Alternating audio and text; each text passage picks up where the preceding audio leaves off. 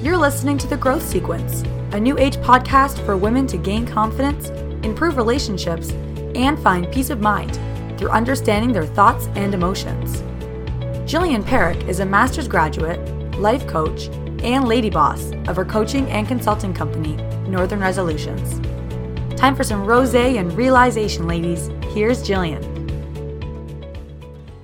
Hello, it's Monday. I just recorded about 6 minutes without turning my actual microphone on, so it sounds really terrible because the microphone on my laptop sounds like death, so it really did not sound good, and I'm really mad because what I was recording was pretty funny, but essentially I'm talking about the fact that I am drinking juice out of a wine glass because I have no clean dishes right now, which is abnormal for me. And I was kind of laughing because I was thinking about the fact that in my intro to my podcast, it says, time for some rosé and realization. But I really dislike alcohol. I don't really drink that often. I like to do it socially with friends, but I'm not one to sit here and have a glass of rosé on a Monday afternoon. That's just not who I am.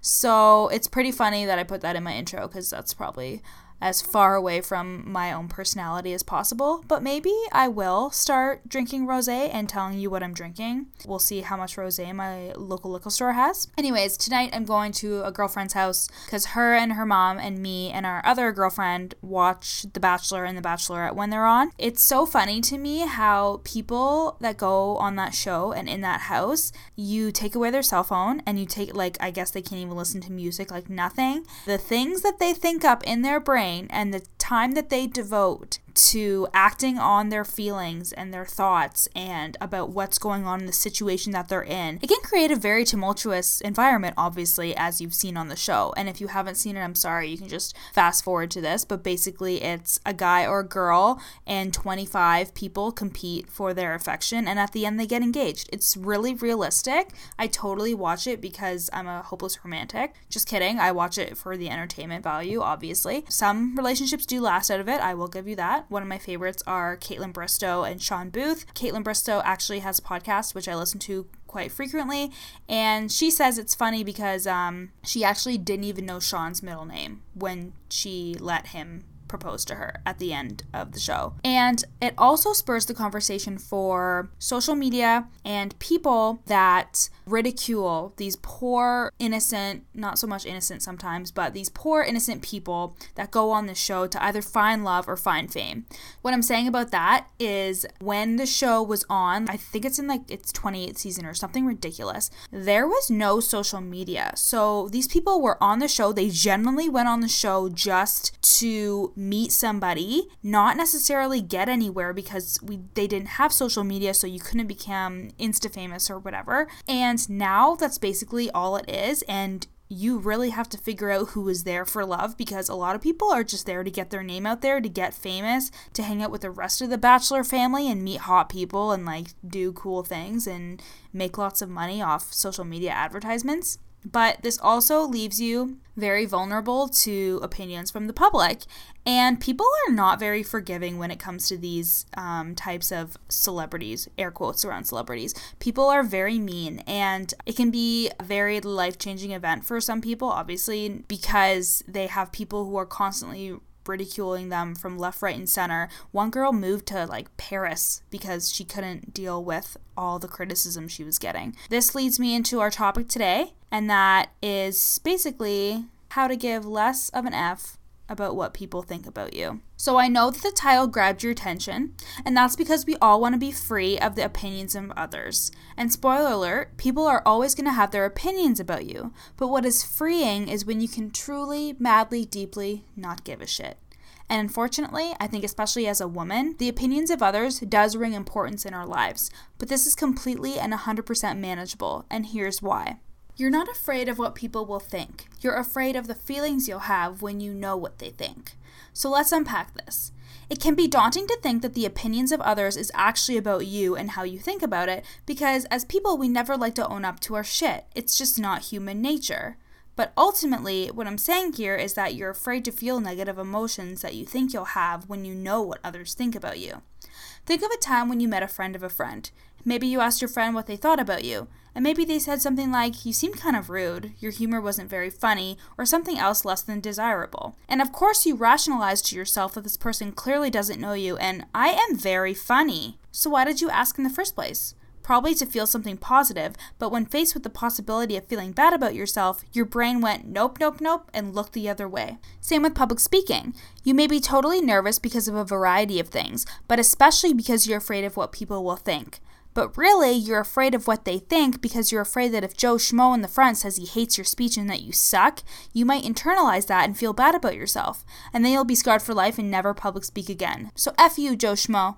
But if we really break it down around the opinions of others, it's because of our need to be accepted, to belong, and to feel loved. This is basic Maslow hierarchy of needs shit. Love and belonging come after your physiological and safety needs. So if you're listening to this podcast, just think about how lucky you are that your physiological and safety needs are met and that you can take the time to care about love, belonging, your ego, and all of that selfish stuff. Feeling accepted, belonging, and love obviously doesn't happen if you're feeling shameful or embarrassed. So you worry about the opinions of others because you worry about feeling bad and what that might look like. The irony is that this doesn't stop us from thinking about what others are thinking about. It puts us into this negative feedback cycle of expecting criticism and preparing for the fact that you might expect to feel bad. Some people even seek it out. It's almost like if you know about it, you can find a way to negate it.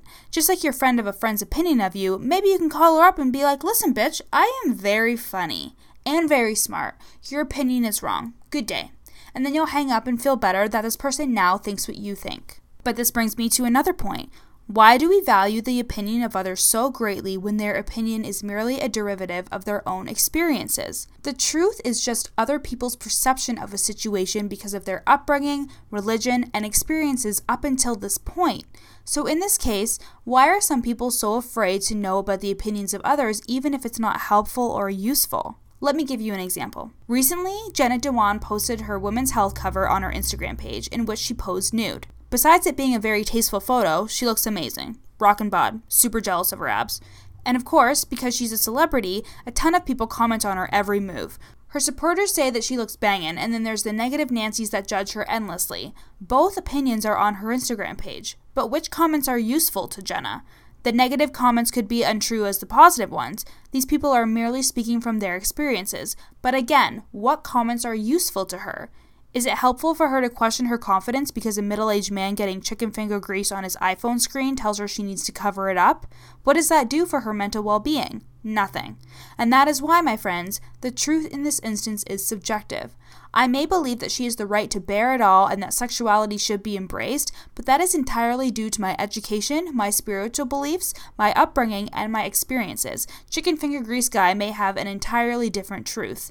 These two thoughts can exist in the same space, but which one is directly helpful?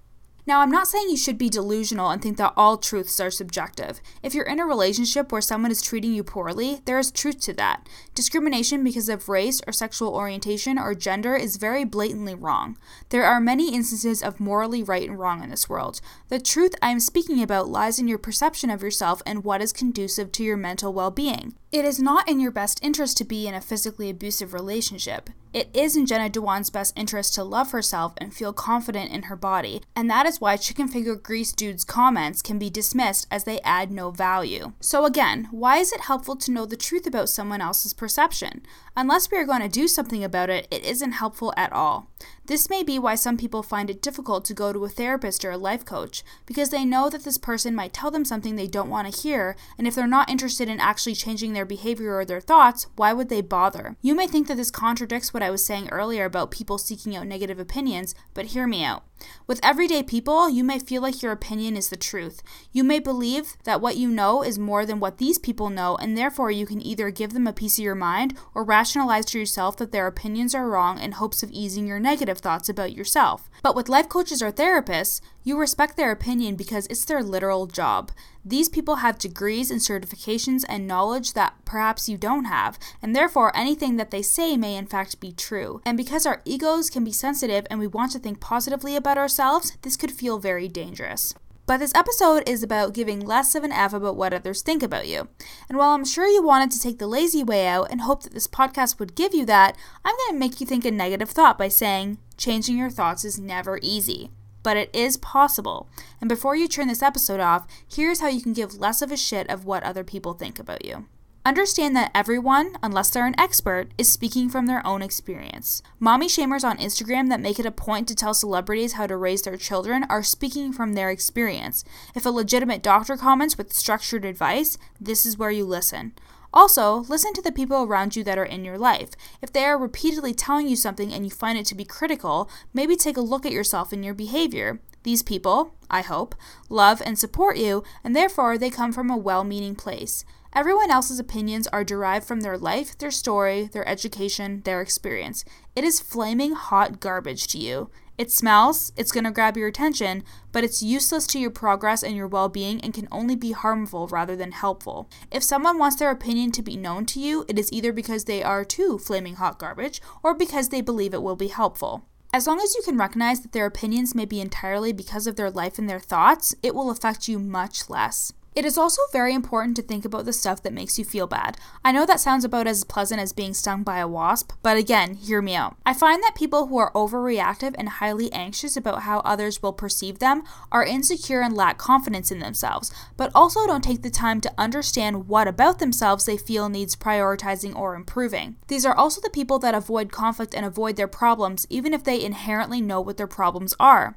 So the thought of being examined by anyone can be excruciating because they are so worried about feeling bad if someone brings up an area that they are sensitive about. When you face your insecurities head on, label them, and show more vulnerability about them, you take away the power that others have to use it against you. Owning your mistakes and your challenges are ways to take your power back while simultaneously feeling like you are making moves to improve. So to recap, the opinions that others have about you is based on their experiences with you, coupled with their own experiences, education, upbringing, and everything else that has to do with them. Focus on feedback that is conducive to your mental well-being and feedback that comes from well-intentioned peeps, like your doctor, a life coach, or a therapist, and even friends and family that you know have your best interests at heart. As well, pay attention to your thoughts when you begin to fear what others think. Center yourself and ask the questions of, what do I think they are going to think? Do I believe this to be true about myself? Am I working to improve this? Is what they are thinking about me going to be helpful or useful to my well-being? Asking yourself these questions will distract your mind from the worry and put your thoughts into sensible categories that can be logically approached. And now your philosophy for the week. You are in charge of your thoughts, which means you are in charge of how you feel, and don't let anybody else steer the wheel. That's it for this week. Thanks for listening to The Growth Sequence with me, Jillian Perrick. In this week's podcast description, you can access my social media links as well as my website and contact information. Send me an email and reference the Growth Sequence podcast, in which you can receive a free discovery call if you're interested in one-on-one coaching. Make sure to subscribe here on Apple Podcasts or my SoundCloud page, and don't forget to rate and review. Thank you, and keep coming back for more insightful episodes about life, love, and work.